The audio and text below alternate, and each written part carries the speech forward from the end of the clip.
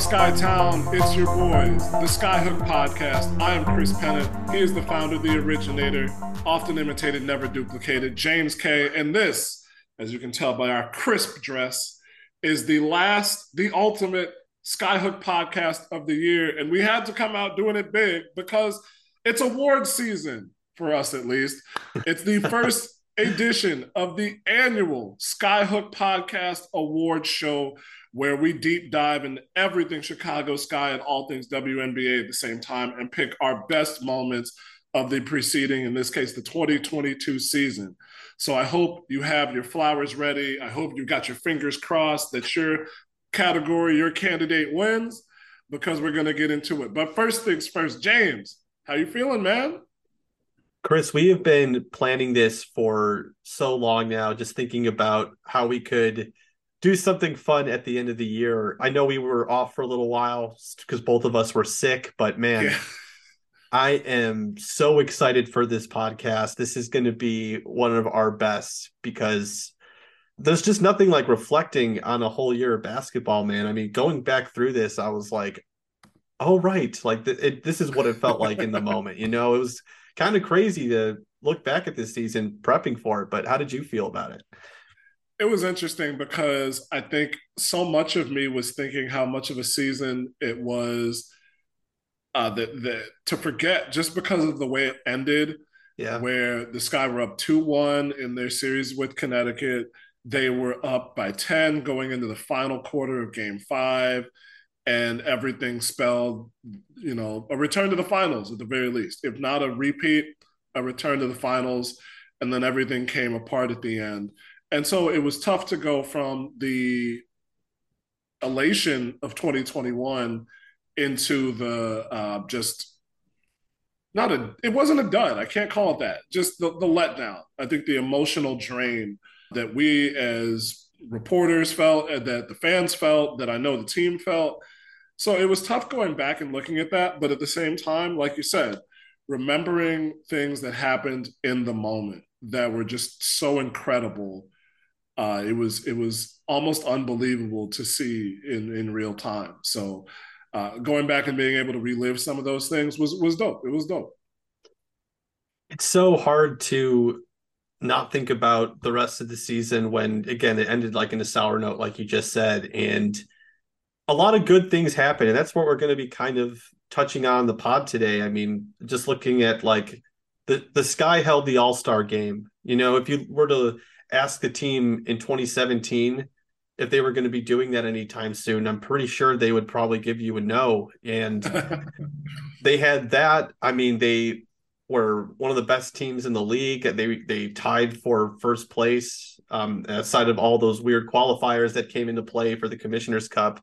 I mean, they ended the season looking really strong. I mean, 26-10 is nothing to look down on, like that's true dominance right there. And that's not even, considering like all the close games that they had that they could have put away as well. So I know that it's really hard to look at this season and be like, it wasn't a success, but going back through everything, I mean, I just felt like there was a lot to celebrate here, and you felt that as well. And again, this is what's going to make this podcast so fun to do right now. So I'm pumped, man. I'm pumped. Well, let's slide into it with our first awards category, the Holy Heat Check Award. Oh, wait, before we do that, though, we got to explain how we're doing this, because You're right. Thank you. I'm already too excited. I'm getting ahead of myself.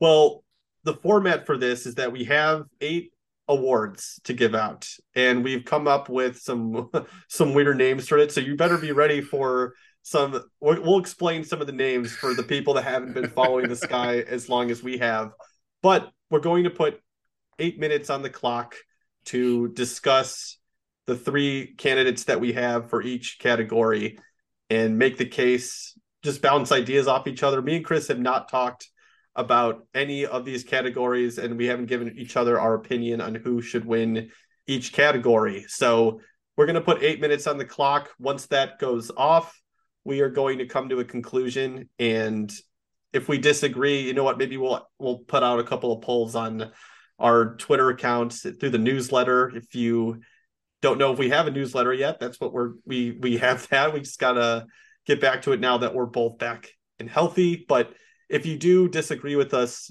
feel free to drop the hashtag on Twitter, Skyhook Pod Awards. That's going to be, you know what? I'll say it one more time, Skyhook Pod Awards on Twitter. If you want to disagree with us, I'm sure you will because it's Twitter. And yeah, Chris, let's get into it.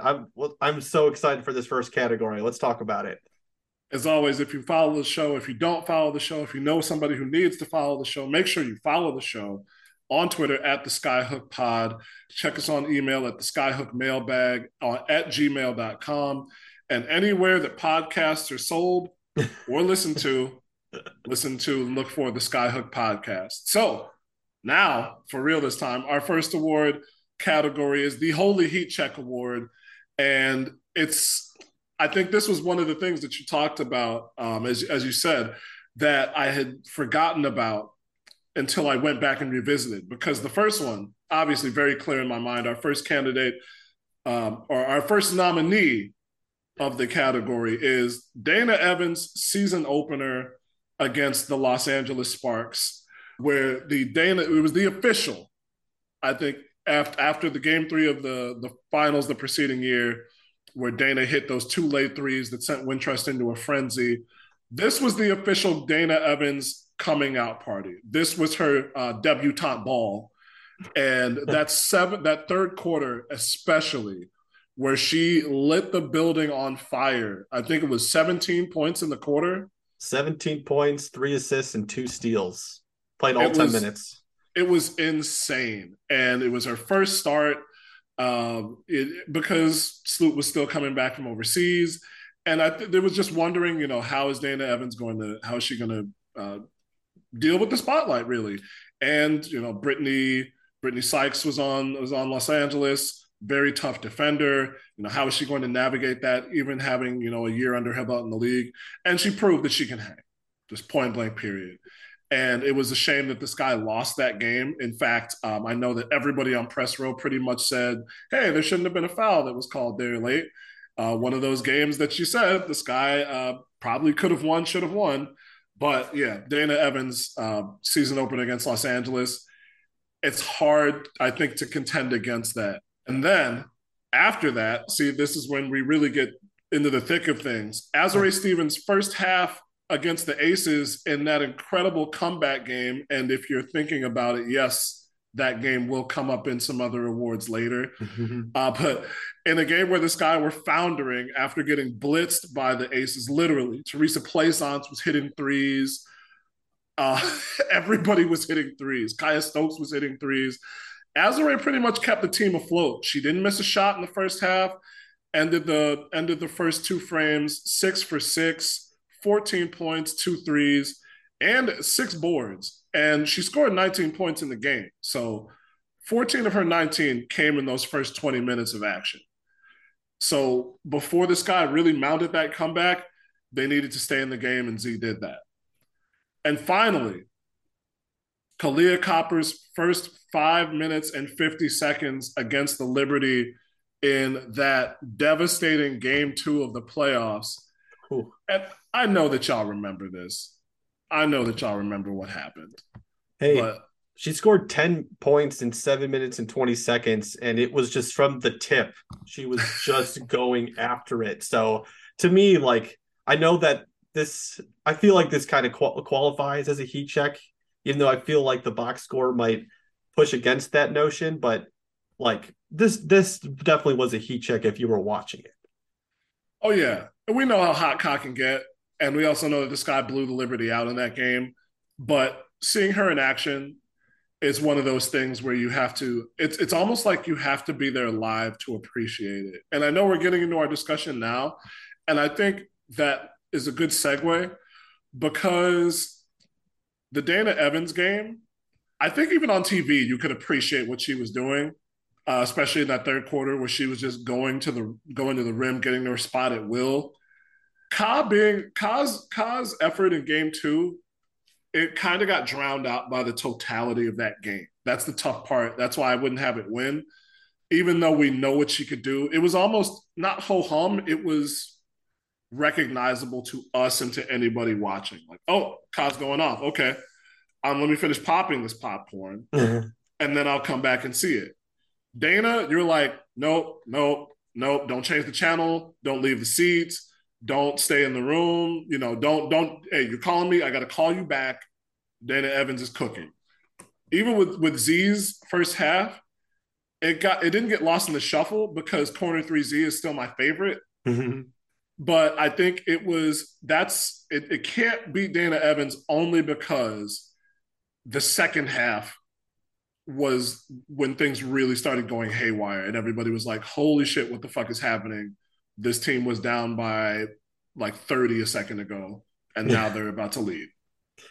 Yeah, honestly, I think all three of these are worthy of consideration because you really had to go game by game with this one. Like I rewatched this Aces game and the Sky don't mount this comeback. I mean, what they were down 28 points at one point and before everything started to turn around. And Azare's steadiness, again, I've said it 100 times, but she is the honorary sixth starter on this team, at least in the 2020 version of that team. And there's just something to be said about you bring in someone who's just steady and can keep the ship afloat. And that's what she did in that Aces game where, again, things were crumbling. They were down 41-18 after the first quarter. And, she scored like 7 points, hit a three. Like they needed those, like, every single one of those points to be able to come out on the other end of this thing. So I know, again, like it's not something that's super flashy, but I do think she should be considered for this. Like that was honestly, that was like we're the fucking champs type moment that they really needed to have. And it was great. I mean, this was on June 21st. And obviously what COD did in game 2 that was an emotional time for the team and they were able to make it work coming off an injury. I mean, let's be honest. I mean, she grabbed at that ankle multiple times, even game 1. And then we've seen it after the fact as well. So for COD to just come in and just show why she is one of the premier two-way players in the W, like, oh my God. I mean, that was chilling to watch live. But Chris, I mean, let's be honest here. This was Dana's coming out. Like she told me, like this was her coming out performance. Like I talked with her a couple weeks ago. Actually, I forgot to mention that before, but like she was like coming out of training camp after all the success that she had, where she was knocking down everything. Ali started off the year hurt with a hamstring injury, I believe. Sloot started next to. She started next to Sloot, who she'd been watching, trying to emulate a little bit. And then she struggled in that first half, and then boom, 17 points.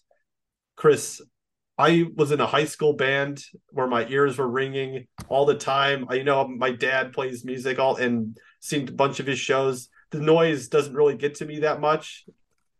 Oh my God, Wintrust was buzzing to the point where I'm like this is killing my ears. I forgot my earplugs. When we talk about like a heat check, like that it was the energy that she brought was palpable in a way that, like, to me, I could get why that this is the one that we end up going with at the end of this. I mean, it was nuts. I think game 4 of the finals, when the Sky were coming back, where they've just been trying to get within single digits all game long, and then they finally hit the comeback. Kai had that run out, and then Candace hit the 3 to tie. I thought that was pretty much the loudest that I'd heard the building at a Sky game or anything else.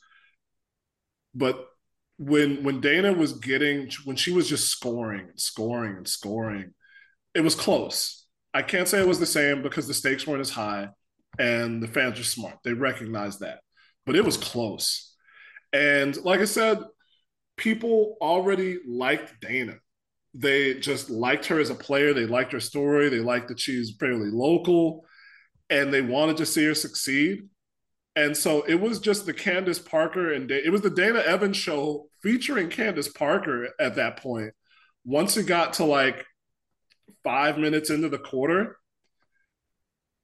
it was over. I remember writing in my notes as it was happening, and it was still hard to believe watching it from 100 feet away. It's like, Jesus Christ, Dana's going fucking crazy. It, And yeah. it was something where it was a close game. So they needed all those points.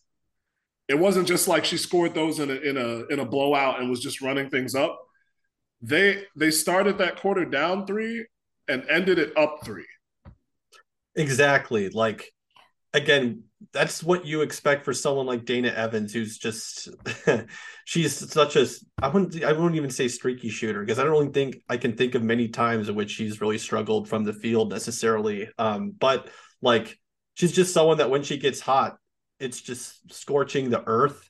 And that what really was like a moment where she really introduced herself to the league. Like, I know that a lot of Sky fans will talk about what happened in game 3 and just bringing that momentum from, that the Sky blowing out the Mercury in game 3 and having that momentum kind of carry into game 4 as that moment where it's like, no, that Dana is ours, but I think it was, Dana really showed, like, to the rest of the league, though. It's like, I am not just someone who, like, you can take lightly. Like, again, one thing that I talked with her about is just like how she's going to improve on the defensive end.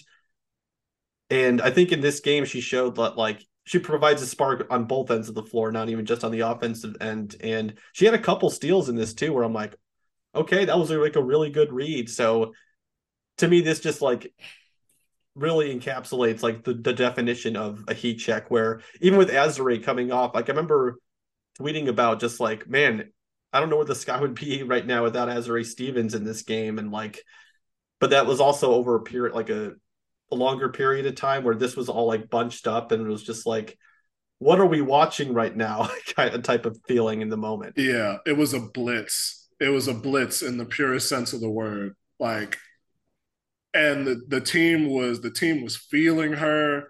She went on a run out against Jordan Canada and drew a foul. And I think that's when everything just Yeah. like went off, because it was like that. There's a couple, because Dana will hit that step back, right? But I think that was where she really got going. She like came off of a curl screen and hit a half floater at the elbow, was just pulling up for threes. It was, I can't think of a comparable performance in my head right now. I know there are, Yeah. but just from this player that at that moment in time in their career, especially, it wasn't that it was unexpected, but we didn't expect to see it that early in the season She showed like up. that. Yeah. She showed up. I was her coming out of, like, welcome to the WNBA moment, and actually welcome, you all to what I'm about to produce type of moment. So, all right, Chris, we hit the 8 minute mark. It's Where Dana Evans. It's Yeah, Dana Evans, man. I think there's going to be a couple of these where it's going to be more contested, but yeah, no, I mean, I think Dana wins the Heat Check Award, the first one given out ever on the Skyhook podcast. So The first award of all time, Dana Evans. let's move on to this second award. We call this one the What Now Sophie Cunningham Award, where, I mean, I think you all know the origin of this if you've been following the team the last 2 years. Kalia Copper and Sophie Cunningham got tangled up in early on in last year's, or I should say the 2021 finals. And there's that viral meme of Ka looking down at Sophie Cunningham, who's on her back on the floor, and just giving her that mean mug of just like, excuse me. It was honestly, t-shirts were made out of this. I just, that's one of the best moments that in Chicago Sky history, in my opinion. So I guess this award is more like kind of like when things got heated. What was the best moment for like when things got heated a little bit? Chris, we've got 3 candidates for this one. We have, speaking of Ka, we have her going against Courtney Williams in game 1 of last year's semifinals, when they both wouldn't let go of the ball after a missed shot, and they both tried to pull down a rebound, and then Ka just held on to the ball for like a minute. It felt like Candace was really digging it too on the other end. And yeah, that's the first candidate of just like Ka versus Courtney Williams. The other one, the second one, I should say, we have on the board here is James Wade after the Sky's first Aces loss when this clip was played multiple times on ESPN. I thought I was the one that to start this question. I referred to the Aces as one of the best teams in the league, and James interrupted me and said the best team, and repeated again, the best team in the league. Keep that narrative all year. I hear y'all. They are the best team in the league. Keep that shit up. I ain't going to forget it.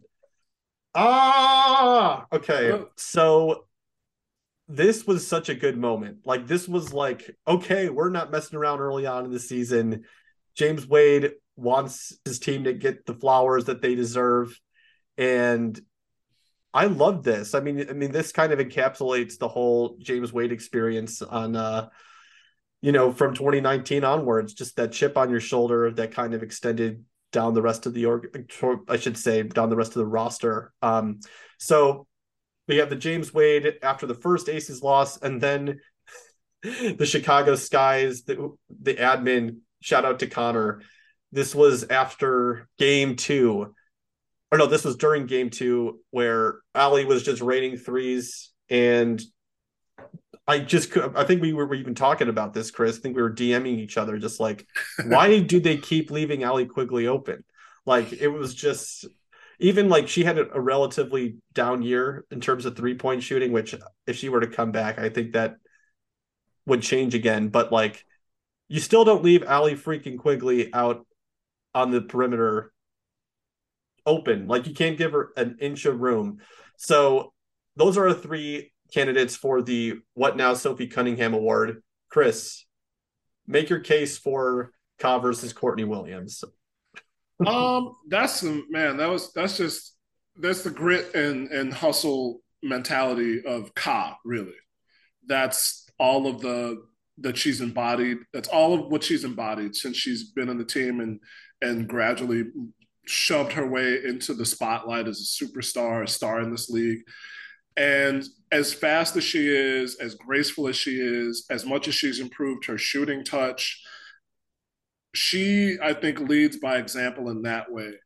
And not to say that the other players don't, but she's willing to scrap. She's willing to get down in the mud with anybody who has something to say. Cheyenne Parker was that way. Remember that dust up that she and Liz Cambage had back when? And I think with this one, it wasn't for show, but it's one of those moments that I think is silly because, if you let go of the ball, they've made the call. They're not going to retain possession, but it's one of those like, you let go, you let go, you let go, no, you let go. It's like Community when Abed and Troy are still having that pillow fight and everybody else is stopped. It was like that. It wasn't the same because it wasn't the breaking up of a beautiful friendship. R.I.P. to Troy and Abed in the morning, dog. Troy and Abed in the morning. My man, he caught it. But it was very much like, I'm not letting go of the ball. And you could see them talking on air. The commentators were into it. The crowd was into it. And this was big because the stakes for that game, I love putting that in context. What did this moment mean in this larger context? Connecticut hadn't beaten Chicago all year long. They had just crumbled in the semifinals last year. All those games that they'd had that same year before where they couldn't beat the Sky or they couldn't beat them late. And everybody knew what the deal was. It was either Connecticut's going to get to the finals or, things are going to change for them next year, or the Sky are going to go back to the finals.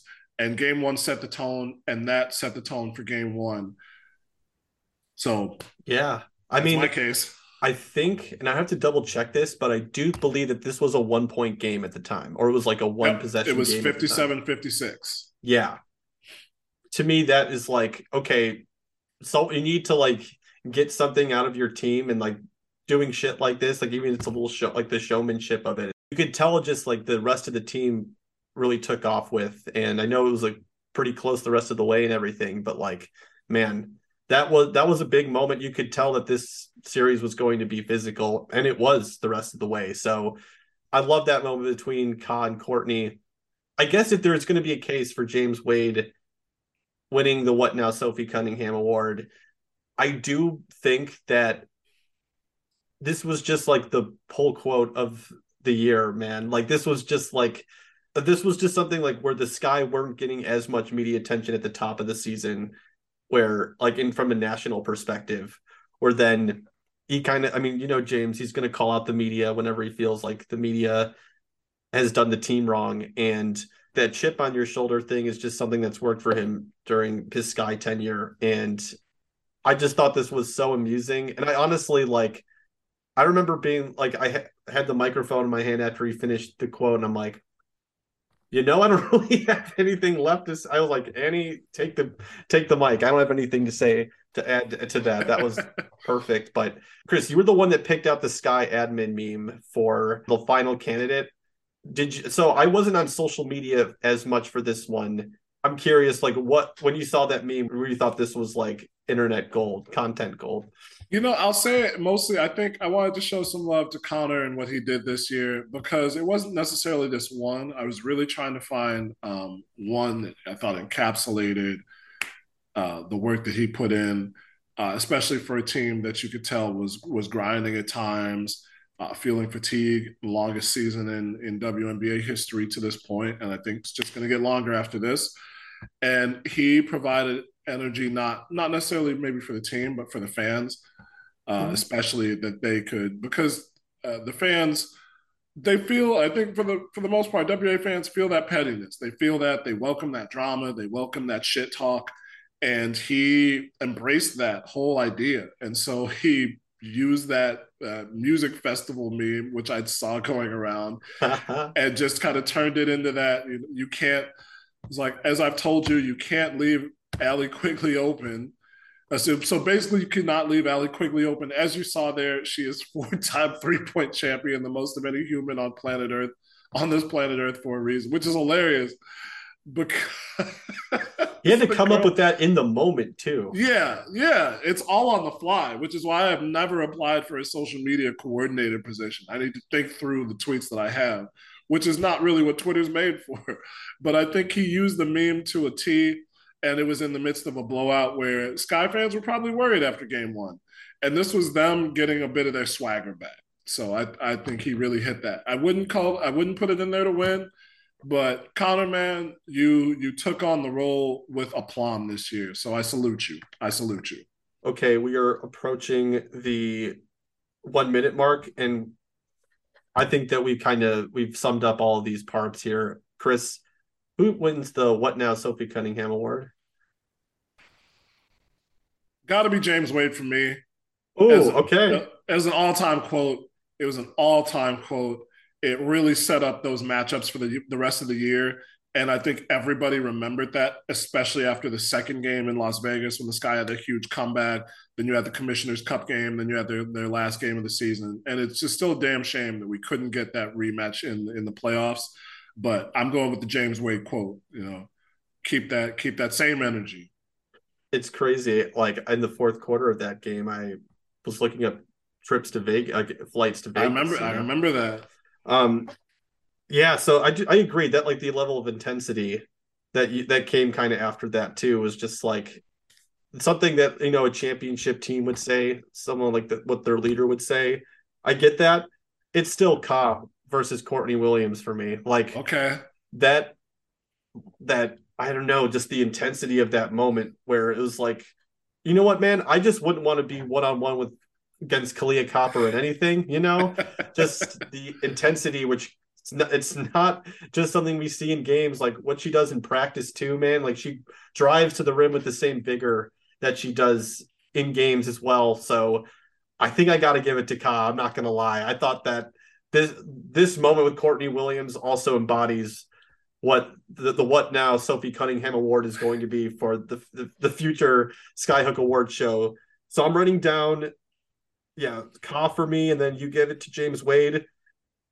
Remember, folks, you can you Vote can online. yeah, let us know if we're wrong or if you wanted to vote for this so we can come up with a definitive winner. You can use the hashtag Skyhook Pod Awards to make your voice heard with this one. Chris, you want to introduce the next category? Of course. So this is, as kind of what you said before, that we're the fucking champs moment, but really the no matter what, the road to championship gold still goes through Chicago for the most defiant win of the season that the Sky had. And first and most is that greatest comeback in WNBA history on June 21st against the Aces that we've already talked about. So I'll save any more gilding of the lily for a moment after this. Game 3 of the first round of the playoffs, where the Sky completed their comeback from down one game against Liberty and closed them out in 3 at home. That was a big time game. That And was in New York. oh no, you're right. Yes, because they lost game 1 in gosh, my memory's But they failing also me. did 2-1. Isn't that so weird? Like that's the face I made, by the way, was just like they played the first 2 games in Chicago and won at the end. It would if the league somehow found money to do 1-1-1, but then couldn't do other things that they have not done yet. I think it would just been weird. Yeah. That's all I could really say. No, but game 3 for sure has got to be up at the top of this list. And then the game against the Storm on, I believe that's July 20th, where the Sky blunted a big comeback and barrage from Breanna Stewart and still won that game by 4. Is that the right game, or is it the game Yeah. in Seattle? No, that's the one. And I think it was like the camper day or whatever it is. My least favorite day because of Baby Shark. But this was without Courtney Vandersloot. And the Sky kind of needed this win, honestly. Like this was one where you want to prove that you can still wipe out the top teams in the league. And Seattle was sputtering a little bit. This is when they just got Tina Charles as well. And they were still trying to figure out how to make her work in the rotation. And the Sky were able to come out with a victory at home after, again, like they held Breanna Stewart to like 9-10 points and then before she went off, but the Sky were able to come out with the victory. And these type of close wins is something that can be difficult for the Sky. So that, in terms of most defiant win, was one of the reasons that went to the top of the list. And I agree. I remember watching that one. Anytime I think the Sky go up against Seattle, it's still good. Sue Bird was not the player that she was even 3 seasons ago. And as you said, they were having a bit of chemistry issues, but that was still a team that was at that point 17-8. Uh, Mm-hmm. Gabby Williams was playing good Gabby Williams basketball. Our guy Steven Trinkwald, one of his favorite players, Stephanie Talbot, was making things happen for them. And of course, Breanna Stewart and Jewel Lloyd are always leading from the front when they're right for Seattle. So you called it exactly right. She put up 13 points in the final frame. But the Sky were able to match that in a team effort. The only other players to score with Jewel Lloyd and Ezzy Magbogor had a basket. And the Sky spread their scoring out. So I think that was really clutch. Emma Mieseman had 6 points and played the whole fourth quarter, 4 rebounds, 3 assists, a steal. And they only turned over the ball twice and had 2 steals and 3 blocks. So that's a really good argument for me for a defiant win, a defining win for your season, because the year before we'd seen them give those games away or just lose them late as often as we saw them win.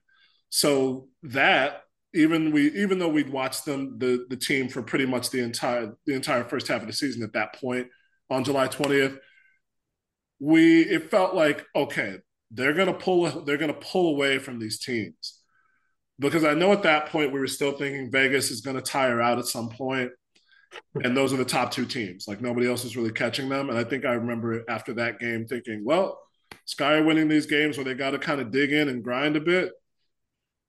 Who are they going to lose to the rest of the season?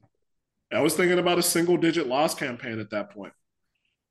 It's so hard just to see like how, and we're going to get to this a little bit later in the show too, but just like how good the 4 starters on that team with just Emma Meesseman, Candace Parker, Kalia Copper, and Courtney Vandersloot when they were on the floor together, just how dominant they were. And I can't emphasize, like, again, when we talk about defiant wins, this was the game where I thought the Chicago Sky were going to the finals. It is game 3 of the first round of the playoffs where they're up by 13 with 40 seconds left in the third quarter. And then the Liberty just start to go berserk, man. Like Sabrina gets that 5-point play where I think she hit a layup against Rebecca Gardner, and then she misses the free throw on the to try to convert the and one, and then she goes back out, corrals the rebound on the perimeter, and like trains a 3. And man, I just remember that, like seeing that play, looking over at Gabe Ibrahim at her hoop stats, and just being like, is this actually about to happen? Or the Liberty, after their start to the season, are they actually going to go to the semifinals? Like, Sabrina really showed that she's a big time player, and her leap in year 3 was tremendous. And like, honestly, like that's what the Liberty were hoping for from her when they drafted her the first overall pick. But man, this was a moment where the Sky came back. Like Allie Quigley hit some really clutch shots down the stretch. They remained composed. And to me, this is when I thought, okay, it finally clicked for them. Because August was a struggle for the Sky. It was. Like they look at the analytics. They were not a team that was playing as dominant basketball as they were in the middle of the season. And again, this was like the moment where it all clicked. Like, no, this championship teams close games like game 3. And then, obviously the next round happened. So to me, like this defines defiant win, but it's hard to beat that, the biggest comeback in league history too. I gotta ask you, is this a formality? Because we're going over all of these really good qualities of both of these games. And honestly, there's a great argument to be made for game 3 of the first round and that Seattle game. But I mean, come on, like watching that game against the Aces in real time, like I felt sick. Yeah. Because I did not fuck with Las Vegas. Like the Bill Laimbeer years were still so fresh in my mind. And like I said, Aisha Shepard hit that 3 to close the first quarter that they had to review, and then it stood. And I'm just looking like, yeah, that's going to stand. They're going to score 40 in the first quarter. They're going to put up 40 fucking points. And then it didn't get better for the next few minutes. And it just seemed like they were doing what they wanted to at will. Like when you got Teresa Plaisance coming off the bench and hitting multiple trays, I was sitting here like, can we just call it a night? Like, did I just waste my Tuesday? Like it was the actual first day of summer. And as anybody who knows me knows, you can't tell me shit once summer hits. Like I say summer starts on my guy Chris Curtis's birthday at the end of May. That was the calendar first day of summer, and I was about to be like getting it in, and then I was watching this game like, dude, what the fuck is going on? And then it was like, what the fuck is going on? Yeah. It was like, oh my god, what the fuck is going on? And they won by 9. They nearly won by double digits. So I don't, we can say whatever we want about the quality games that they had this year. That game has a place in the Library of Congress forever and ever and ever for being, historically, aesthetically, contextually significant. Nobody's going to forget that game. It was insane. Like after that first quarter, I actually remember thinking like, there's a lot of game left in this. Like all it takes is the Aces to go away from their bench. And honestly, like in that first quarter, they were able to get their starters out earlier than they typically would want to. Because Aisha Wilson played like almost all of the WNBA finals. Like they really emphasized using those, the 5 players in the starting lineup. And I just remember thinking like, man, even though they got to the bench early, like, is it possible that this is like that the Sky could get things going a little bit, even though it goes against everything that we've seen since 2019? And I don't know. I didn't expect them to come back the way they did, especially just like to win by 9 No, that was not on the bingo card after the first quarter. But I do think though, like this team is so explosive, and the way that they were just able to chip away, like I started to believe like halfway through the second quarter, like second or like yeah, like through the second quarter, I'm like, I think they could actually do something here. And it was a really important win, you know. Like I do think that when you play these type of teams in the league, like a Seattle or the Aces, the Sun, like you gotta win those games and show that like you have a dominance over them. And when you look at and that's the time when you look Oh, at when you look at the Aces at that point in the year, it's like, okay, you still got to come through Chicago, man. You still got to come through Chicago in order to get to the finals. And it didn't end up happening that way, but I'm talking about in the moment, that's a good feeling for the fans. But so wait, which one are you going to go with? Are you go out it's of the these three Ace. options? God, it's the Aces game, man. There's just nothing that stands up to it in this category. It's the Aces game. I told myself I was just going to let us talk it out and not pick any of these before this podcast. And I talked myself into game three. I'm going for game Are you three. serious? This Yep. man just being contrarian. Yo, No. fire this dude. James is no longer the founder, bro. He's like, I'm Ray Crocking the podcast effective immediately. Like, how?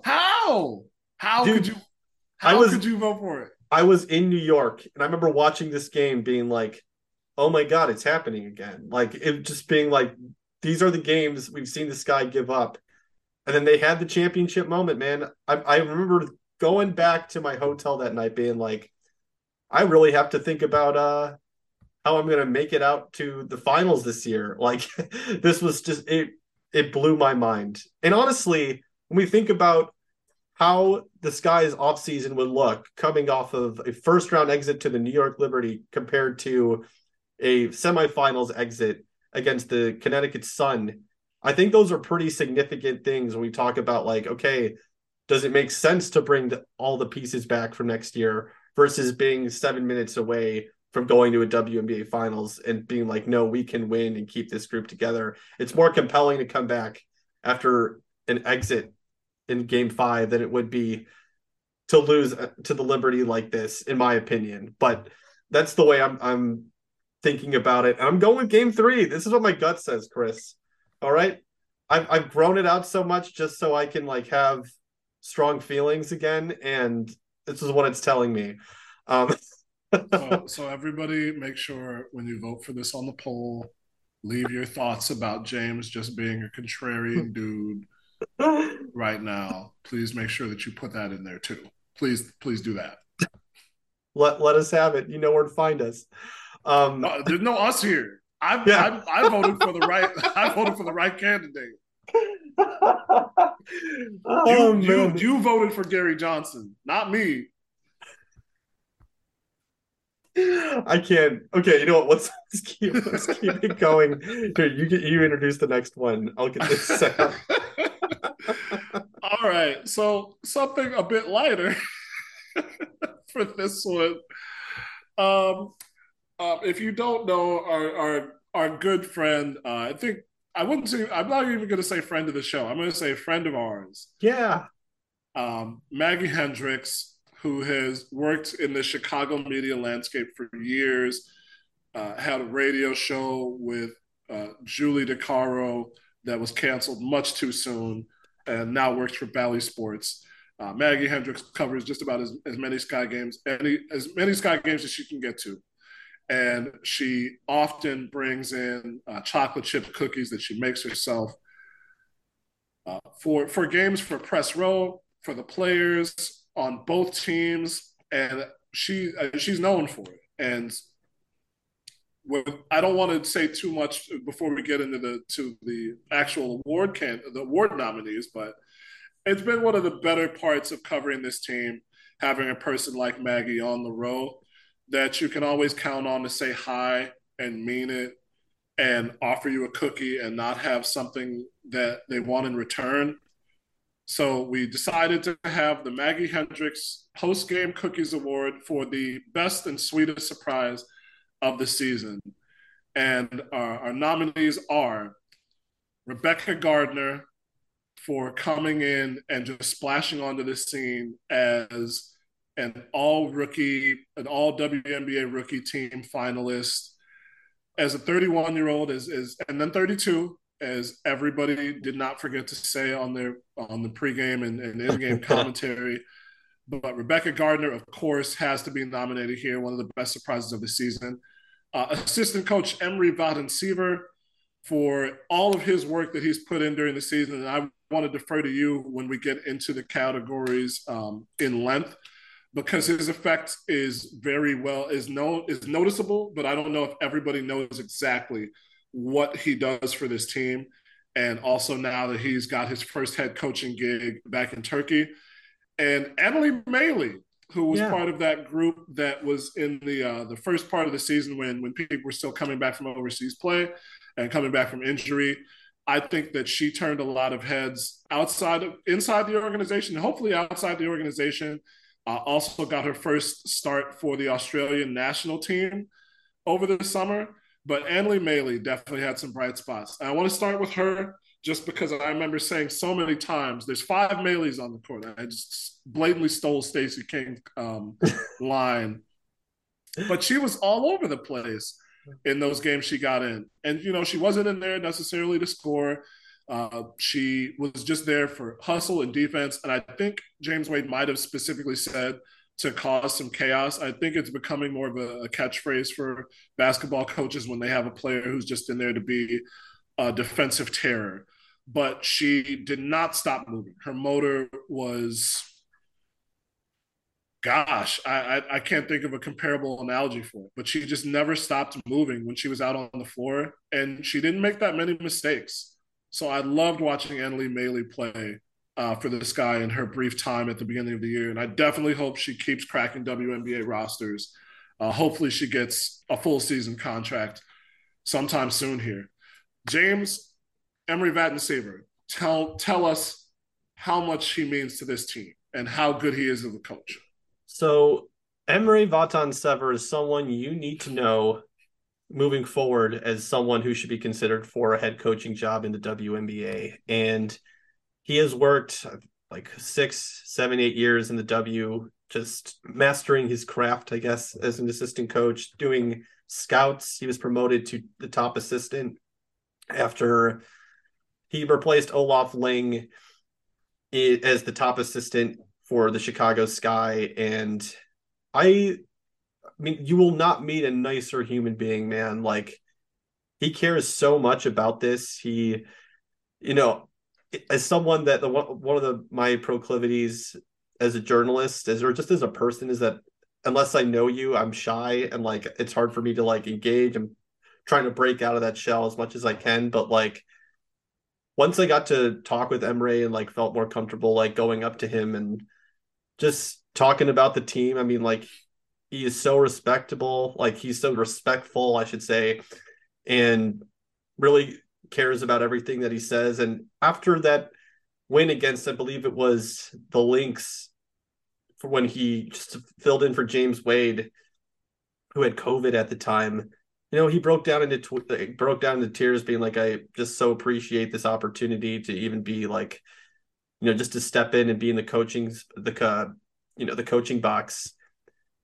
You won't find a nicer guy. And one thing that Annie reported earlier in the offseason before Connecticut had its opening was that Emre wasn't interviewed for any coaching positions. I talked with him a couple of weeks ago. He actually had a phone call with someone on the Sun. So I really hope that he's able to break through at some point. But it was a sweet surprise just getting to know him a little bit over the course of the season.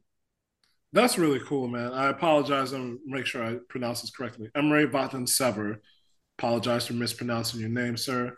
I know we talked about it in the last couple of podcasts. We were talking about the overseas accomplishments for Sky players, and we mentioned what Emery's doing with his team in Turkey. But it's really cool, not only for him, but I think for you that y'all had the chance to talk as much as you did. And then Rebecca Gardner, what else can you really say? Part of top 10 in steals, I think top 5 in steals per game just got into the rotation as one of the mainstays. If she was, I don't think she was ever first off the bench because that was always pretty much Z's call if she wasn't starting. But she was in the rotation that would get in late in the first quarter and early in the second quarter and closed out more than a few games for the Sky. Yes. As you said, and I think we're gonna come back to Rebecca Gardner later in the show in the most clutch moment segment. So that really spells it out. Without Rebecca Gardner, the Sky aren't where they are. They don't get as close to the finals as they do. And that's saying something for a team that was coming off of a championship and a player who had not played a minute in the WNBA before that. So I think sentimentally, I want to go with Emre because I feel that what he felt. It's an honor to be able to coach athletes because you're putting your trust in each other, and so he really felt that. Yeah. And I feel that when I have the chance to do any coaching that I do. But boy, man, Rebecca, like I got into an argument online about Rebecca Gardner just for because I did kind of cherry pick a stat. I didn't want to admit it in the moment, but I was comparing her with Ryan Howard just in I think Yeah. not points per possession. It was something very specific. And one Atlanta Dream fan really came in my neck, and I was like, "Well, I got to hold the line now. I'm not going to back off. I don't do that unless I'm actually proven wrong." And it was opinion, so it really couldn't prove me wrong. So I was willing to go to the mattresses for Rebecca Gardner. I think that really spells it out. Rebecca Gardner is my winner here. So so that we're about to run out of time, but I'm going to extend this for like one quick minute because Rebecca Gardner, she was tasked with the assignment of going up against like Kelsey Plum, Sabrina Ionescu. Like when she was in the lineup, like this guy were going to put her on the best perimeter player on the other, like from the other team. And man, I mean, think about this. Like she didn't even have a WNBA, like her profile picture was empty on WNBA.com before she played a minute in the W. She was just like this gem that James Wade found that and like his wife found. I want to give her credit too for like scouting and like being like, hey, maybe you should check out Rebecca Gardner. I just can't imagine what this team would have been like without her. And she was brilliant. She should have been on an all defensive team, in my opinion. And she's just someone that I think if I really hope that she's on the Sky next season because I love covering her and her grittiness and also really nice person. Like the nothing beats covering good people. So Rebecca Gardner is so important for the Sky. Maybe we'll see her at shooting guard, starting at shooting guard next season. But I agree with you. I think Rebecca Gardner is the sweetest surprise because nothing beat that debut that she had, man. Like immediate impact. And you could understand why the Sky decided to keep her on the like telling her you have a roster spot. Just finish up. We got to do overseas. I love that. You ready to move on to the next one? Yes, sir. You got it. Take us there. This is probably my favorite name that we have on here, and it's because I've blown this entire thing out of proportion, and I don't care. I'm in on jokes for the long run. Those are the best ones to me. So this next one is called the Allie Quigley Fuck Your Flower Pot Award, and it's just fun. It was funny to hear you say it out loud. So I'm going to just contextualize this one because this one's definitely the one that needs it the most. So in 2019, when Courtney and Allie were still active on Twitter, Courtney tweeted, Allie just ran over one of my flower pots, like with her car, and then like a sad face emoji. And then Allie responded, relax, everyone. I did this flower pot a favor. Trust me. Winky face. And yeah, I mean, that to me just describes the relationship. I love that.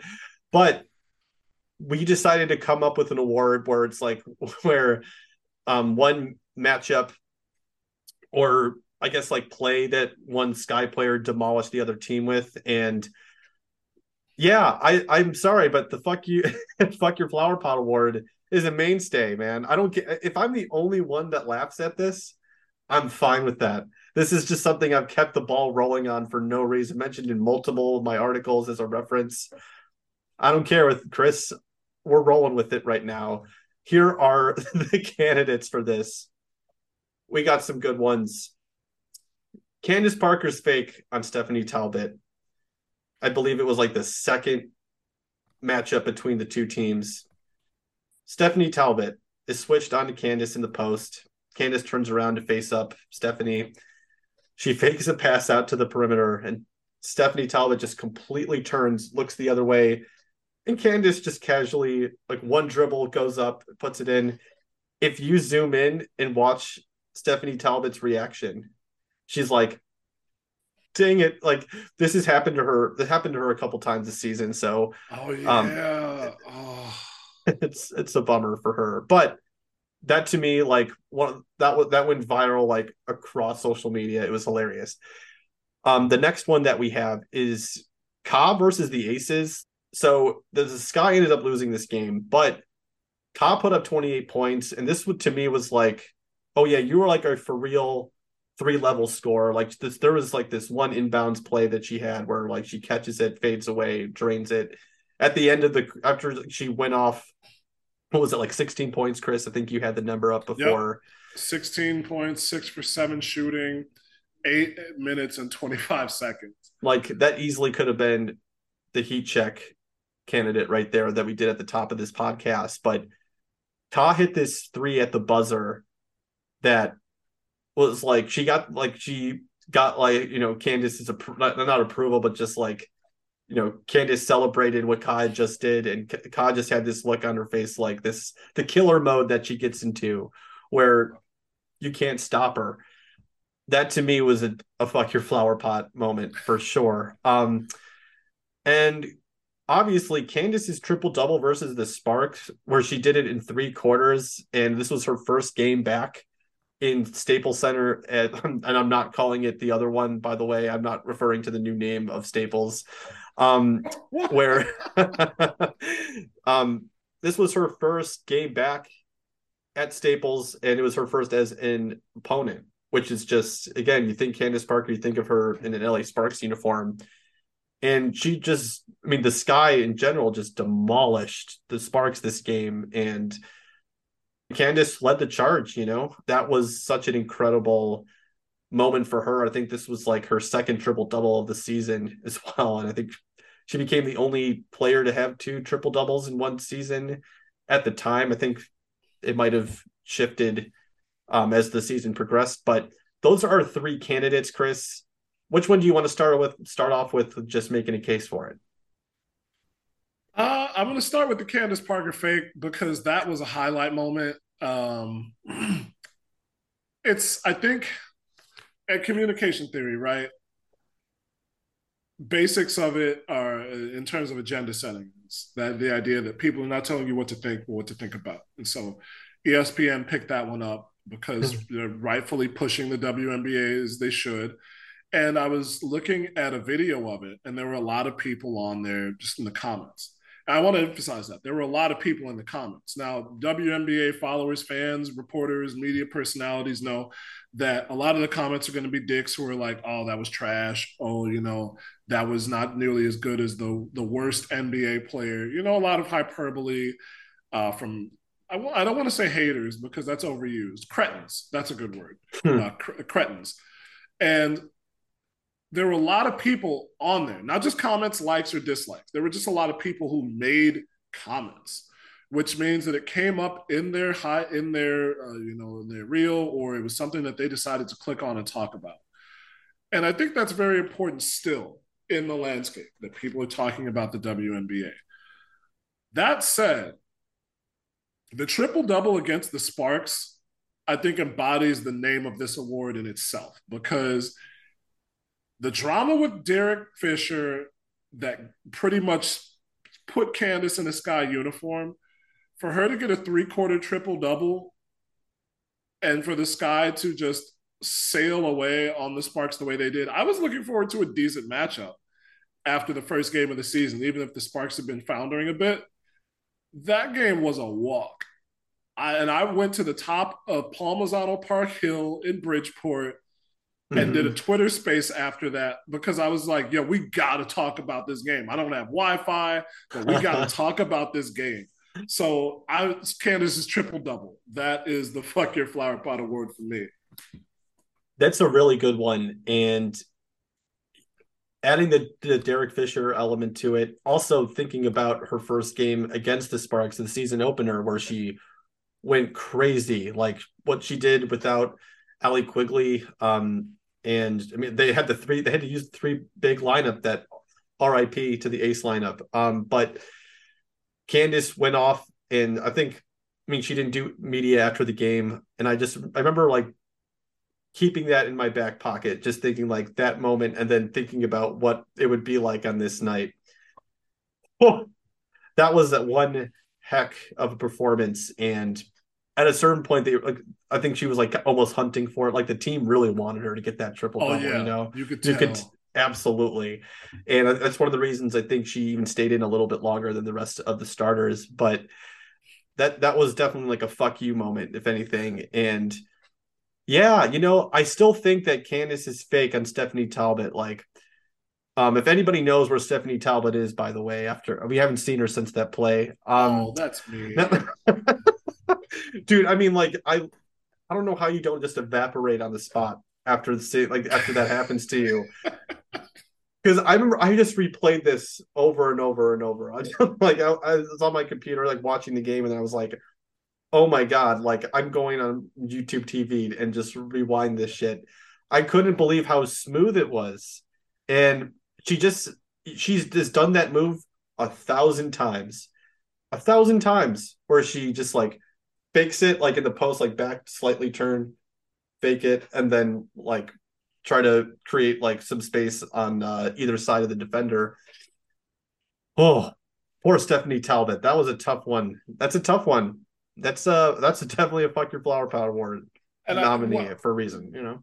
what I saw in that comment is that people were arguing whether Candace traveled and why Stephanie looked turned around. And some people were saying, she looked for this, she looked for that.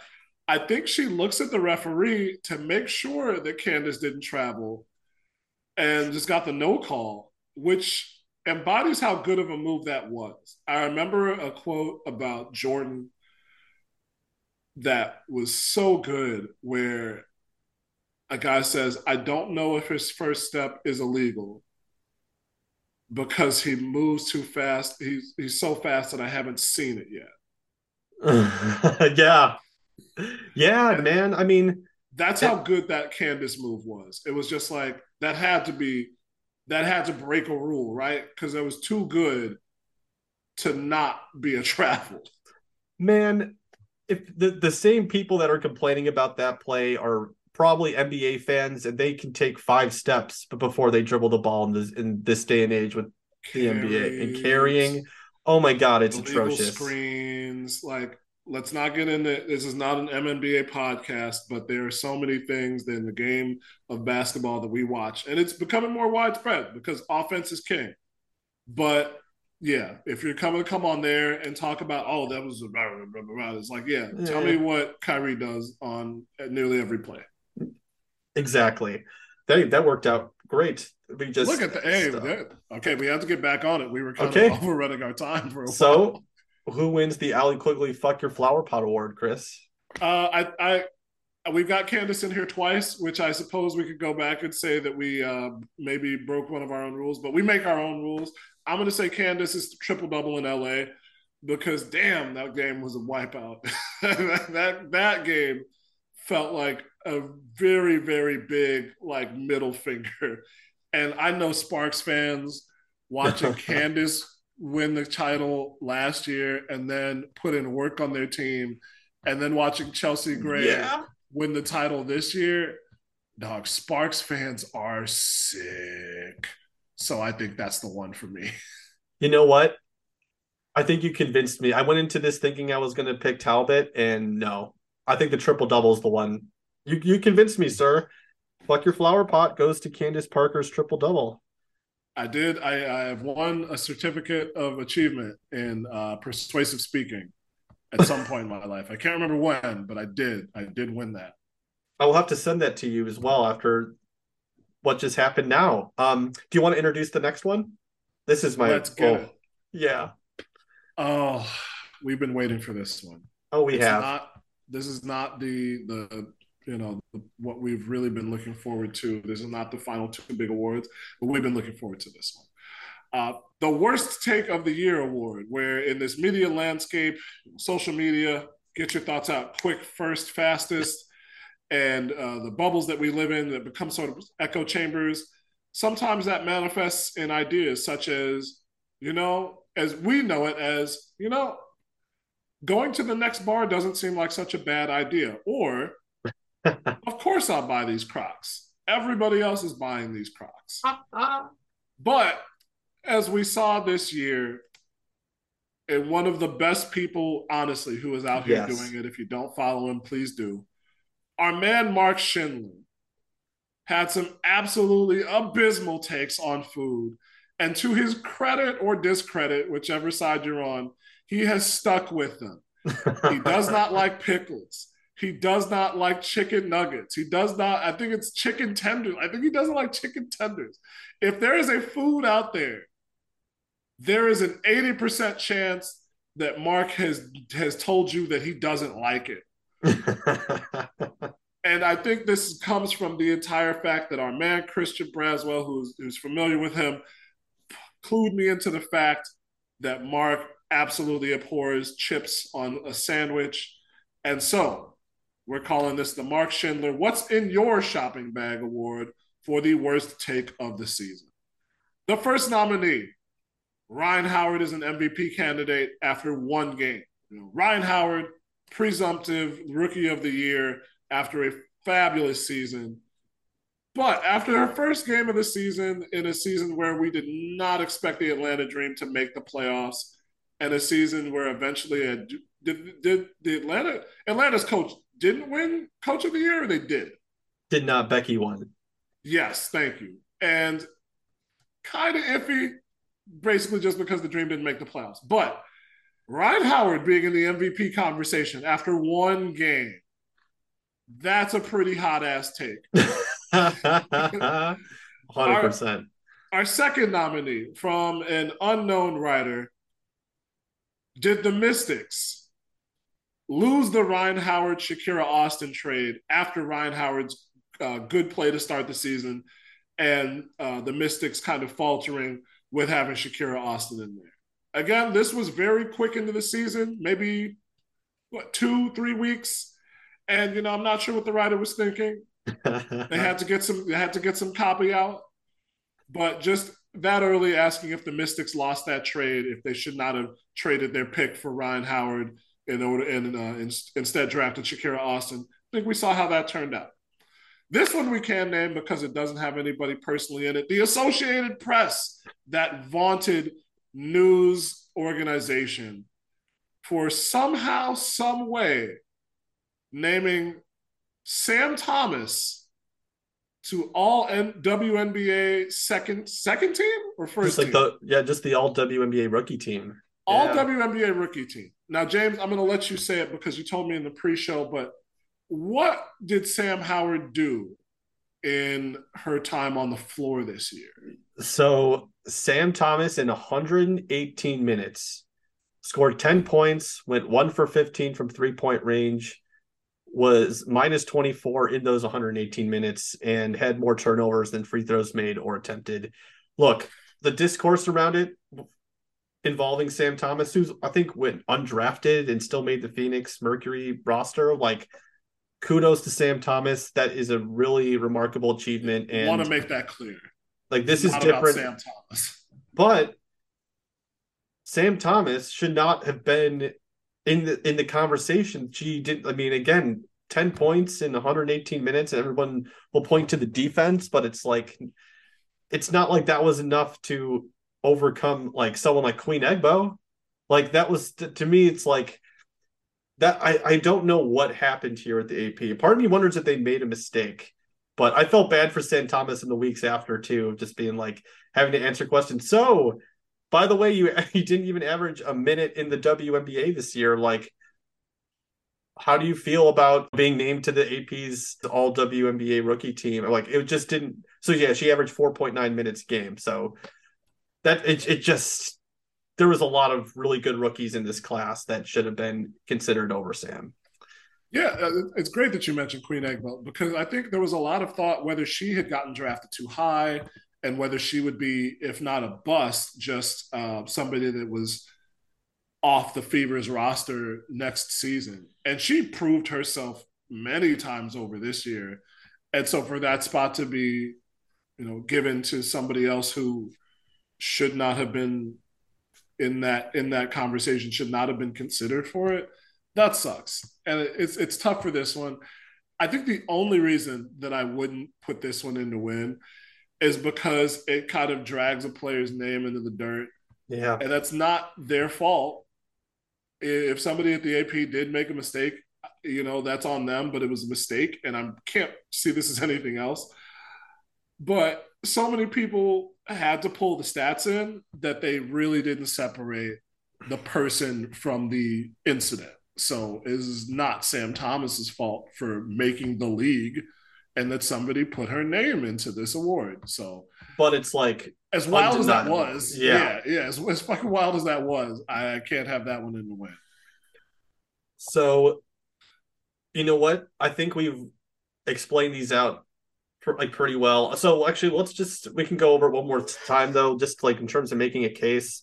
I thought people said like, it was not just like one person even. This is like multiple people saying Ryan Howard is going to win MVP this year. And I saw people talking about betting odds and all this crazy shit. And I'm like, can we give Ryan Howard a little bit more time like to play this marathon that is coming in the next, X amount of games? Like that to me, it was just so crazy. And look, and by the way, I was the one that had this second take when we talk about did the Mystics already lose the Ryan Howard Shakira Austin trade.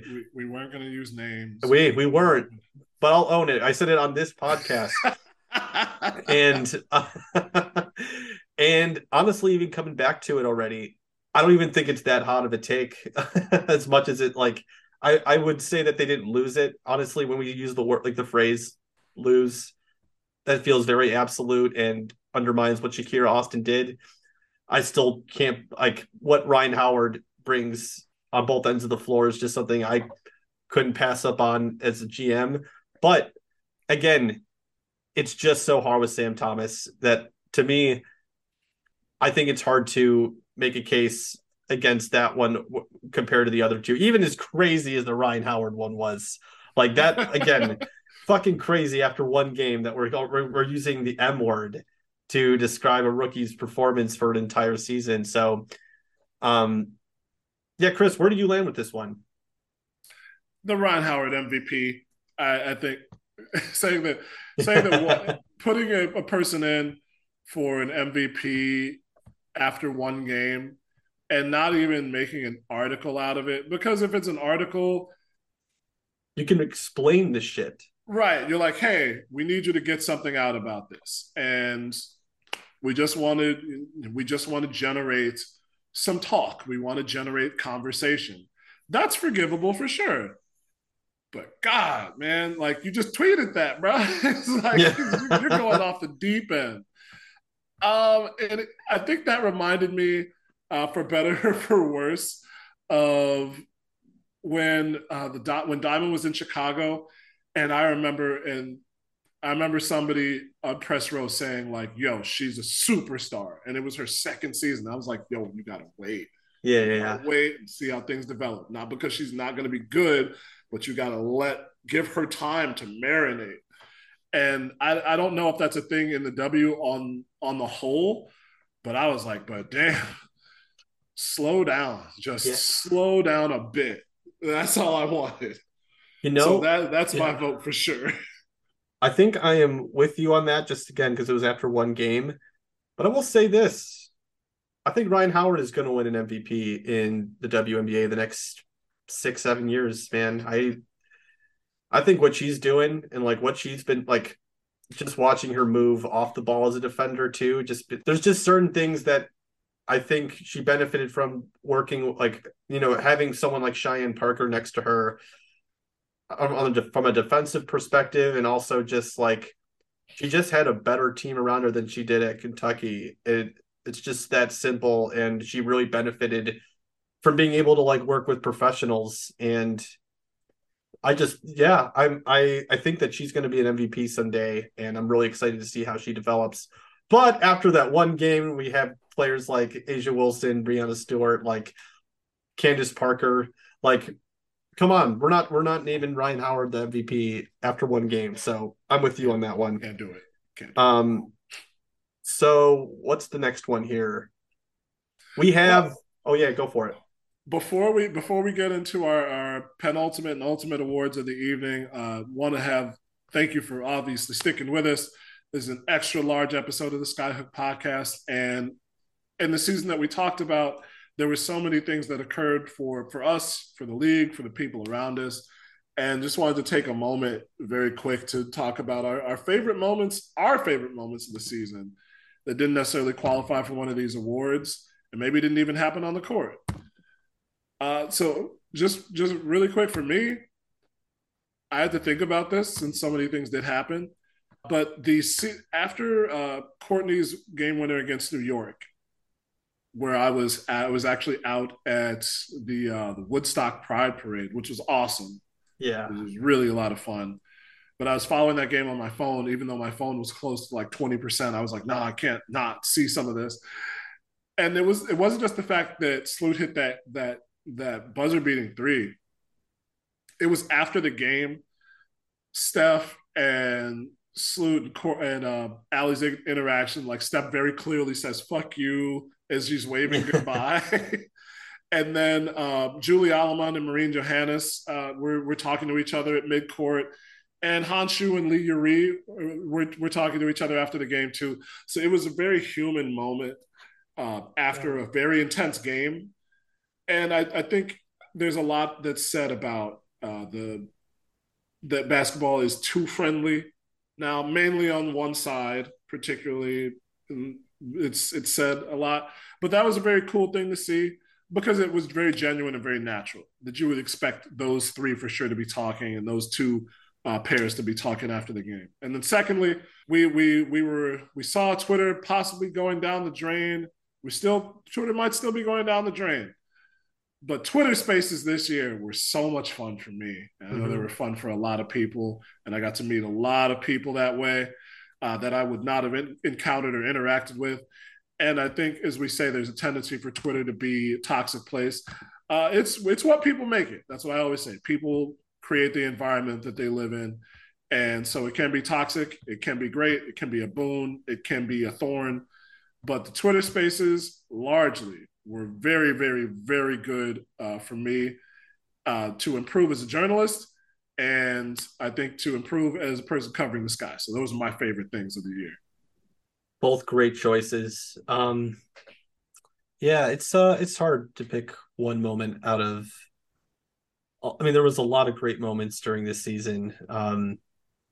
Again, just going back through, like I kind of focus more on the negative end of things towards the end of the year that stuck with me more. And then going through, like I told you that I got this Sky journal that like just to make sure I remember certain things that just helps me with my reporting. And man, I think there's just nothing's going to beat Allie Quigley winning the 3-point contest and watching her like the angle, like it was her in the right corner, and just the announcer saying like Allie Quigley is your 3-point contest winner, and she won more 3-point contests than anyone in the NBA or WNBA ever. And that to me is special for someone like Allie Quigley, who a lot of it kills me too when it comes to Salute too, but just how, and I mean Candace Dupree, a lot of other players as well, but like them not getting their shine enough early on.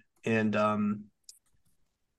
yeah, man, like for Allie to be celebrated like that, even though like again like the environment wasn't as optimal as you'd want it to be, not being able to do it at Wintrust and doing it at McCormick Place instead, but just seeing Allie celebrated like that, man, like someone who worked so hard, someone that could have easily been out of the league in 2008, but just kept going and not relenting. And, you know, it felt like a full circle moment, honestly. That's what I wrote down in my journal. It was just like, okay, like Allie came back to the place that, you know, she made a name for herself.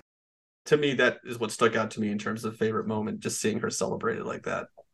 No doubt. And that's special. And it's really cool that it was in Chicago. And so, if that was it, then the world got to see her for who she was. Mm-hmm. Even if it wasn't saving my All Star game thoughts, it doesn't really matter.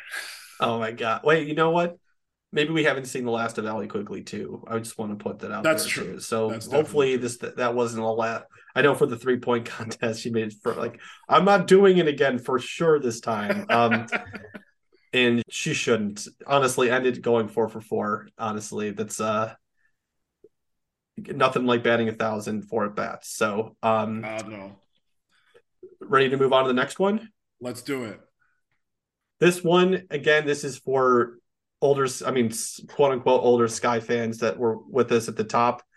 We're calling this one the Gabby Williams Lob at the Horn Award. The reason for this name of this award, it was one of the most. I'm getting ready for this. I'm going to use this phrase. You ready, Chris? Oh. It was one of the more lit end of the game. It was lit, man. At the end of the game, where just one of the like best moments, honestly, following that Sky team after in 2019, people thought they were going to finish towards the bottom of the standings, and then they ended up winning the first round of the playoffs, going to the second round, almost advancing to the semifinals. And this to me, like, was like a we believe moment for them, where Courtney Vandersloot is inbounding the ball.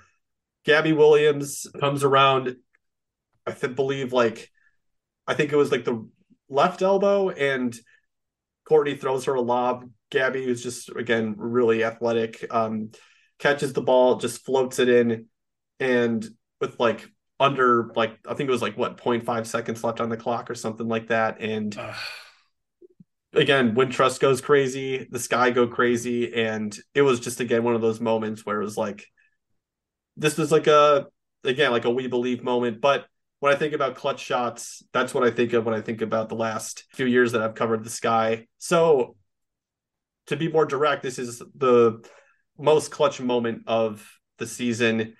We got 3 nominees. Sleuth's game winner against New York. New York again was just keeping it close for a while, but then the Sky whipped the ball around and find Courtney on the wing. She drains it. She becomes the queen of the fourth. The second nominee is Rebecca Gardner versus the Sun on June 10th.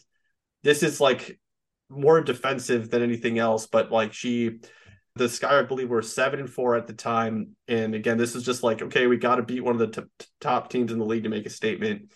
And Rebecca Gardner, towards the end of the game, she makes a steal. She gets fouled.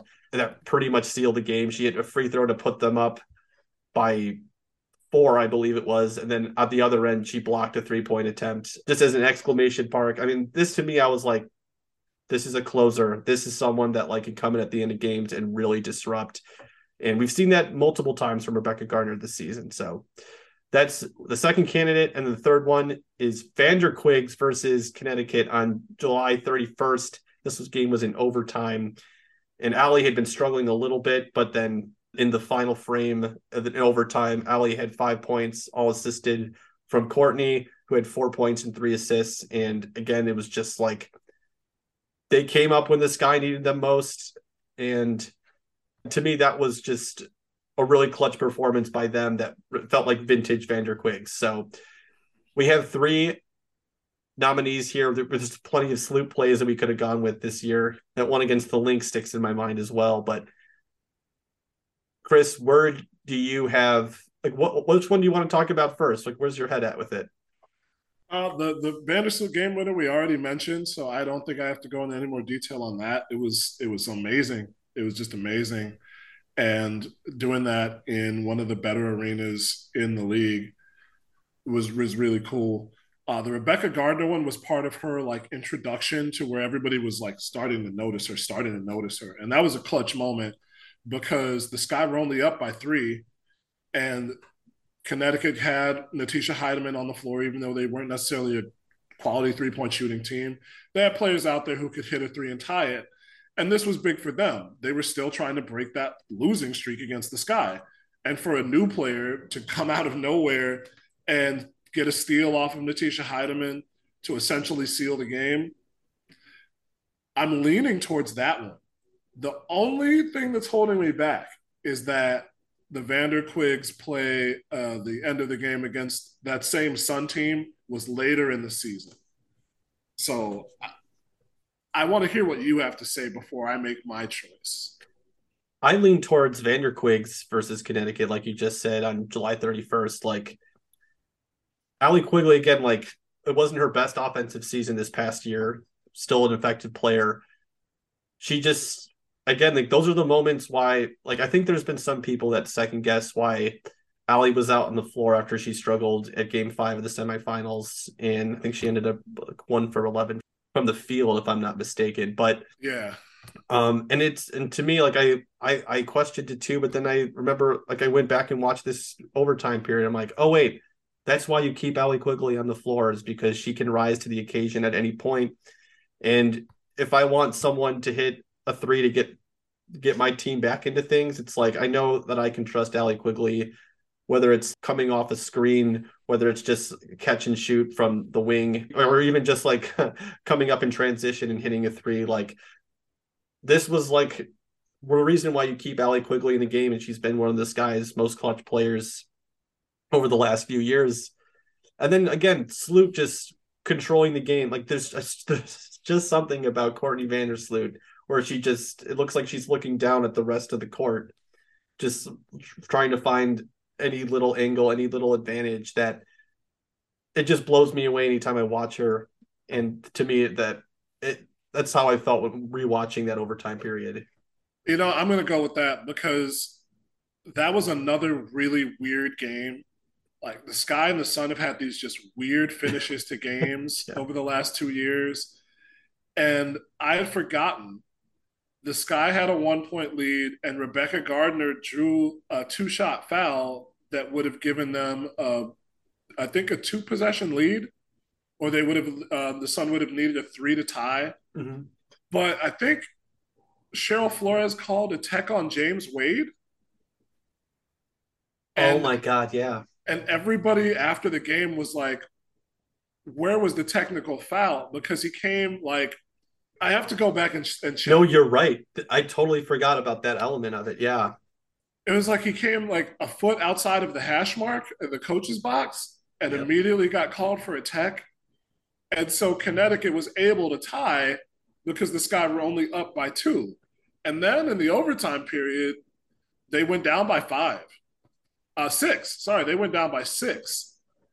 Connecticut had the first 4 points of the period, and then they got a 6 point lead after Courtney Williams hit a three and Jonquil Jones had a free throw. And then Allie, Courtney, and Emma had a bucket in there too to take the lead, but they scored the rest of the points. Like Connecticut didn't score after that Jonquil Jones free throw, so they went over 2 minutes without scoring.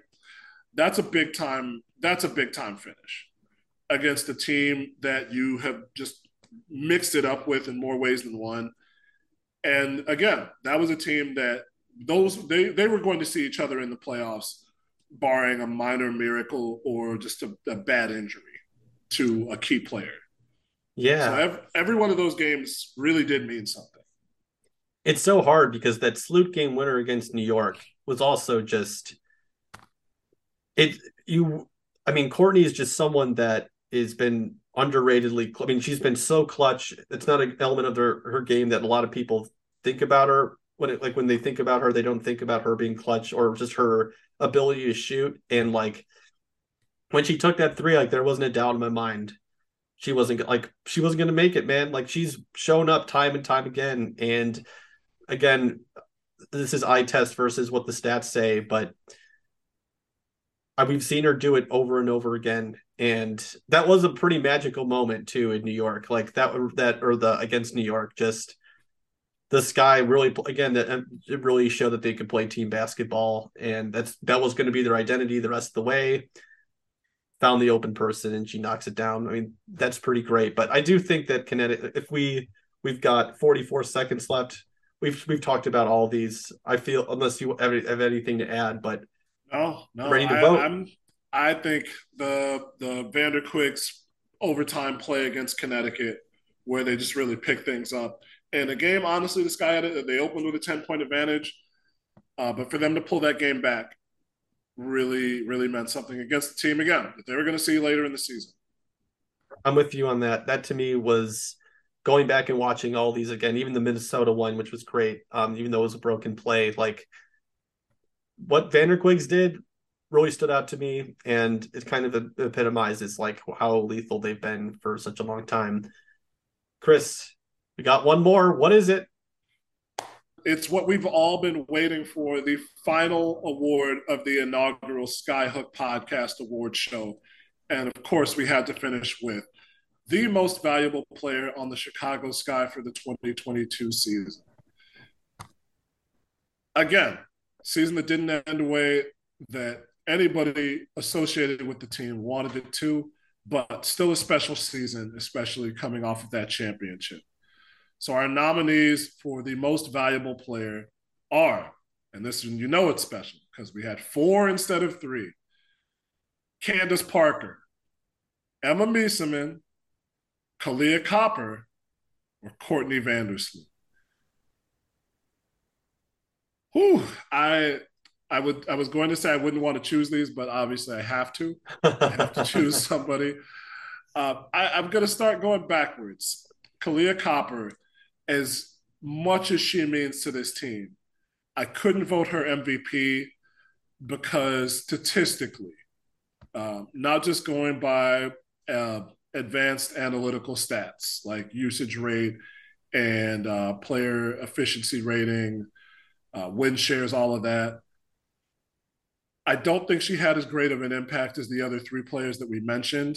And that's kind of telling just because of the fact that we haven't voted her for as many times as she's been nominated. And this is kind of silly to use this criteria, but we haven't voted her as a winner for any of the awards yet, right? Like I think you had her for the Ka versus Courtney Williams tie up, and that is an emotional moment for the season. And I mean, we did name one of the awards after her, but that was a moment for last year. I think 2021 Ka, even in the regular season where the Sky finished 500, was slightly better than the Ka we got this year. I think so. I just really do. There were times throughout the season that her shooting was just a bit spotty. Spotty for her, streaky, I'll say, streaky. Mm-hmm. That's fair. And she wasn't hitting those shots at the rim that we were used to. I remember seeing that, particularly at moments in the season where it was like you expect Ka to just finish through whatever at the rim. And she wasn't, for whatever reason.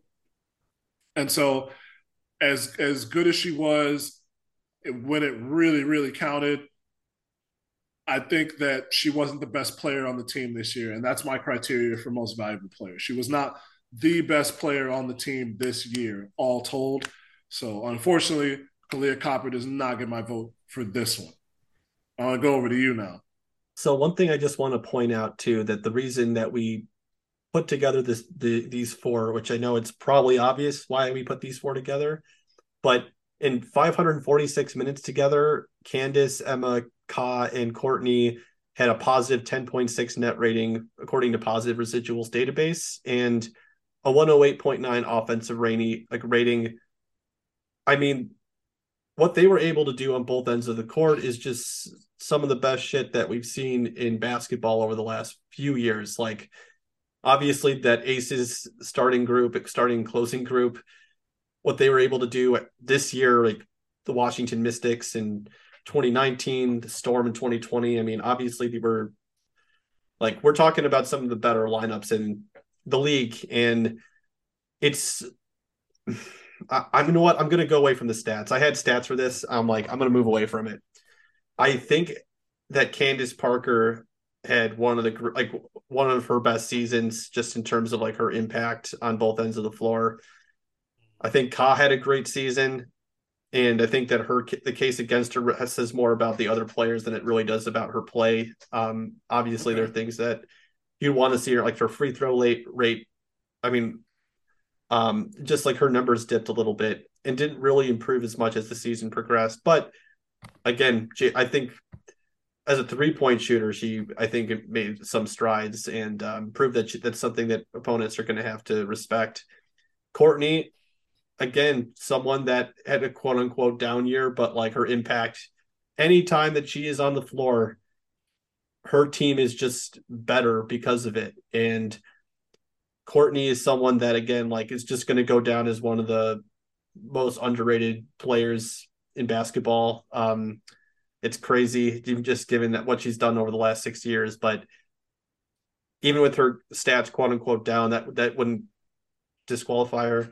Man, I think Emma Meesman has a really, really strong case for what she brings, like the intellect that she has as someone who flash cuts and just sees open space better than a lot of people, who alter shots at the rim. There's this one play where she had where no, it was Tierra McCowan was backing down in the post, and Emma switched where she was like she was denying her the entry pass, but she forced Tierra McCown into a defensive an offensive 3 seconds because she was stayed in the paint. And it was just one of those moments, like seeing it live, where I'm like, oh my god, she is brilliant for this type of shit. And her willingness to sacrifice how she protects the rim. I mean, her ability to stretch the floor, even though her numbers were a little bit down. But like, I just can't say enough good things. I mean, the pairing of Candace Parker and Emma Meeseman, there's not a better front court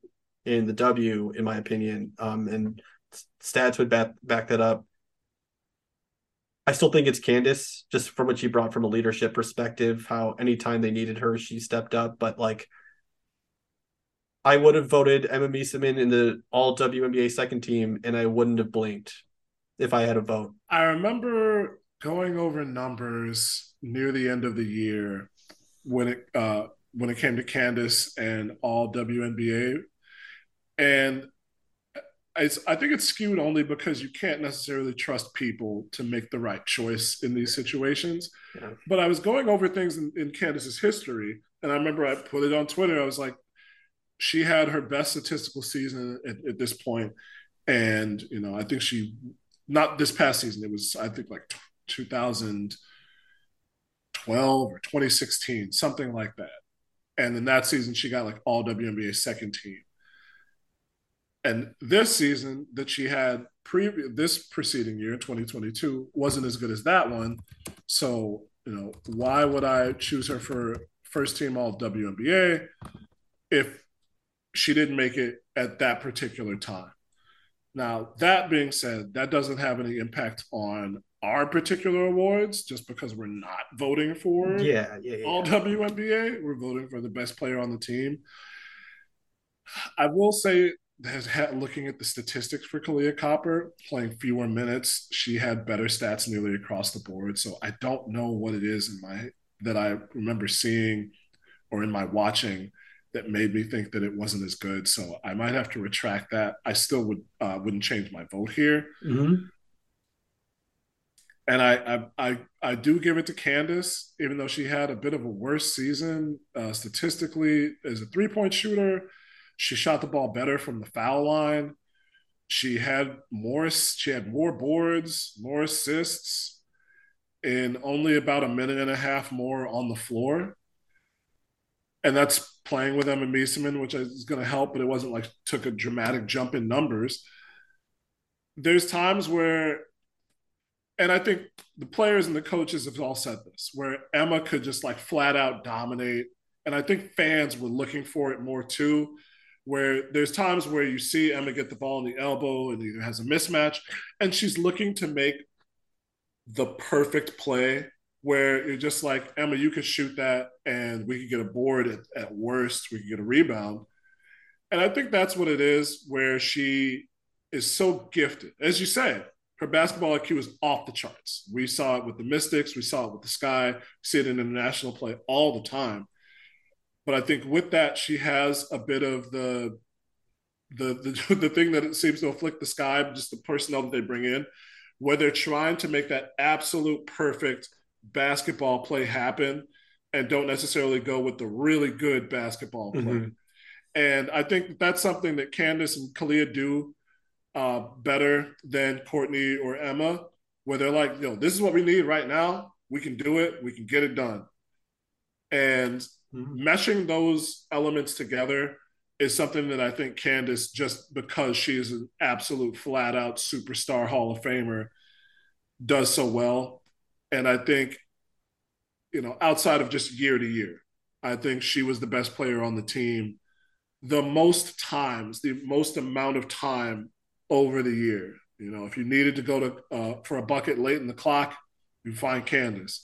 If you needed a play made, with 15 seconds on the clock in a tight game, you find Candace. Players who wanted just the way that she interacted with Rebecca Gardner, the way that she interacted on the court with Dana Evans, Yeah. all of those things that she does, whether the play is made or not, you see it after timeouts, like just talking. God, Complete Candace Parker. package. Complete Candace Parker. package. Yeah. Candace Parker's my vote. Just I'm gonna walk back and just say one statistic that blew my mind just on the Emma Meesum in front. So she at opportunities at the rim, she averaged 1.513 points per possession at shots at the rim this season. She made I got to make sure I'm even reading this right. Yeah, she shot 75.7% at shots at the rim this year. 75.7% is pretty freaking good. Because anytime they dump the ball to her, she can just get you a bucket. And obviously the thing that people say is like, well, she needs to be more aggressive. Well, in the opportunities that she had, she converted 75% of the time around the rim. So I just, there's certain things where I just don't think that she's appreciated enough. But I also don't think Candace gets the things that, like, when you talk about the MVP conversation, and this guy didn't really have anybody that, like, in the conversation, like, not in terms of it being a meritocracy and like that they should be in the conversation, but more like when you go on social media, when you read articles, like, people weren't really mentioning any Sky players just because they had the team that they had. I mean, they're so stacked, but I mean, what Candace brought to the table, like, I think about that performance where she had like 19 points, 18 rebounds, whatever it was. Like, she stepped up when she needed to step up, and the leadership that she provides, that calming presence, like, I think that one of the reasons why her and James Wade work off each other so well is that, again, like, he's someone like, hey, we need to do this now. And Candace is like, hey, we got this. And having a second coach on the floor like that, I don't think you can really look at the numbers and really weigh them against that, because there's a reason why the Sky became the team that they did when Candace came to Chicago. So she is also my MVP. But I'm a Meeseman. I really hope she's back in the W, but she did some special shit last year that did not go recognized as much as it should have. And to me is like where the most interesting part of this conversation is. I wonder, as we're coming to the close of our show, before we get into what our New Year's resolutions what might be, I wonder if, in the vein of the book of basketball, if Emma is like one of those players who's a great sidekick second option, but is not necessarily the person you would have as your 1A go-to player. And that's But not she's a not knock. wired that way. She's not Yeah, wired it's that just like way. Yeah. some I think in basketball you need to have some people who are just nuts in terms of their competitiveness and their want to just like work somebody over if the need calls for it. And just somebody who is like an M. Bison type character, like a fucking Hela from Thor Ragnarok type character. It's just like this motherfucker's like damn near unbeatable. Yeah. I wonder if Emma's just if she's not like that, she's not like that, and that's what it is. But man, some part of I me asked just her wants to about it. see like how she would function as that number one person, just to see what it would be like. She doesn't want it though, man. Like, you talk to Coach T and he's just like, I mean, she's made a lot of growth as a person, but like, we've always wanted her to be more aggressive, and she wants to make her teammates better by creating for them as well. And I find that to be, I mean, like, even the way that she just like slips to the basket and like how much room she creates for herself, and like, or flipping the angle of screens. I'm just like, there's these little things that are just not talked about in the MVP discussion that unfortunately go unheard or unrecognized to a large degree. But Chris, yeah, let's wrap this up, man. I This was so fun to do. You said what was the thing that you wanted to include at the end of this? Just one New Year's resolution for each of us because for years I said I was going to learn to do a backflip and I never did. I said all this stuff. I was going to learn to skateboard for sure, and I know how to do it, but I was going to do like something very particular, and I never did. But I got to do something, and I'm good. Travel is too general. I'm gonna go to another state and see a WNBA game. Honestly, that's in the works Love that. already. Like I said, that first weekend of June, New York, the Sky play a home and home with the Liberty, Woo. and they've got the Liberty on Sunday afternoon. So if you're out there June 4th, expect to see your boy tearing up fucking Brooklyn and Manhattan, bro. But yeah, I'm going to travel to see a WNBA game. That's my New Year's resolution. One of them at least. I hear that. I'm I don't even know, man. I don't even know. I hope that I get a full-time job in sports this year. That's my number one goal. That's the thing I'm focusing on the most right now. And not needing like duct tape to keep myself together physically, I'm just yeah. I those are my two things. I don't know. I don't really have any fun things. I want to learn golf, Chris. I really do want to learn golf. Oh, dude, I'm with it. Yo, let's go. No, let's learn together. I love that. That'd be fun as hell. I miss competing a lot, and that 80 mile per hour fastball is no longer it's kind of it left me, Chris. It's gone. So yeah, man, I'm gonna try to learn golf. That'll be my New Year's resolution. You know, Try to get into that a little bit more. But um, one thing that we should say too, man, is just how awesome it's been to like interact with a lot of people past now that we're past the most restrictive part of the pandemic, I should say. Please wear masks, people. It was really just cool to meet a lot of people that listen to our show. And oh my God, I mean, I think about the best moments of the year. I mean, I think a lot about just a lot of the kind messages you guys sent through the mailbag, whether it's DMing on Twitters to offer us a little support. I mean, I can't tell you how much that meant the world to me, and I know it did to Chris as well. And this I'm excited to turn the calendar page. This is one of the I hated 2022, but it was made much easier just having being able to interact with all of you, and it's cool to see a lot of people being so crazy about the sky now when it's just shifted so much over the last couple of years where it was hard to find people who wanted to have a conversation about the team. Remember, like in 2019 with this show, I was like struggling to find people to talk about the W with me and the Sky specifically. And now it's like, oh my God, we have a long list of guests that we want to have on the show that we're trying to make that happen as much as possible. So it's been cool to see, how this show has grown, and it is not possible without every single person that has given us a listen whenever we release an episode. So I just wanted to say appreciate you all so much. Chris, you want to add anything? Thank you, everybody. Come back with us in 2023. We got a lot of big things popping off. I guarantee it. And like James said, I can't say any more than you did, but it was I think it was tough sledding for both of us, but there were a lot of times. I think we were worried about each other a good amount this year. And not only did we keep each other going, you kept us going. So we appreciate everybody who listens to the show. Thanks to our moms for bigging us up. I got to talk to Lisa about that alarm clock. Dude, I have it here. I have right. it. I gotta kiss you. Yeah. No, I got it in a box here. I'll drop it off soon. I gotta get that alarm clock from you.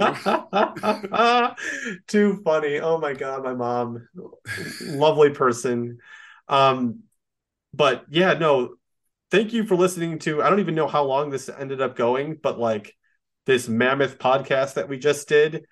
Again, if you want to reach out to us, you can always do so by emailing our mailbag, which is in the episode description, along with our social media info. But our mailbag is the Skyhook mailbag at gmail.com. One more time, that is the Skyhook mailbag at gmail.com. And if you want to support us, you can always do so by just rating and reviewing the show. Drop us a comment or drop us a review. Whatever you can do, we would appreciate it. And if you have any follow-ups to this episode specifically, again, you can drop that hashtag on Twitter, the Skyhook Pod Awards, and make sure to check out the newsletter, which is also linked in our episode description for this one. So Skytown until 2023.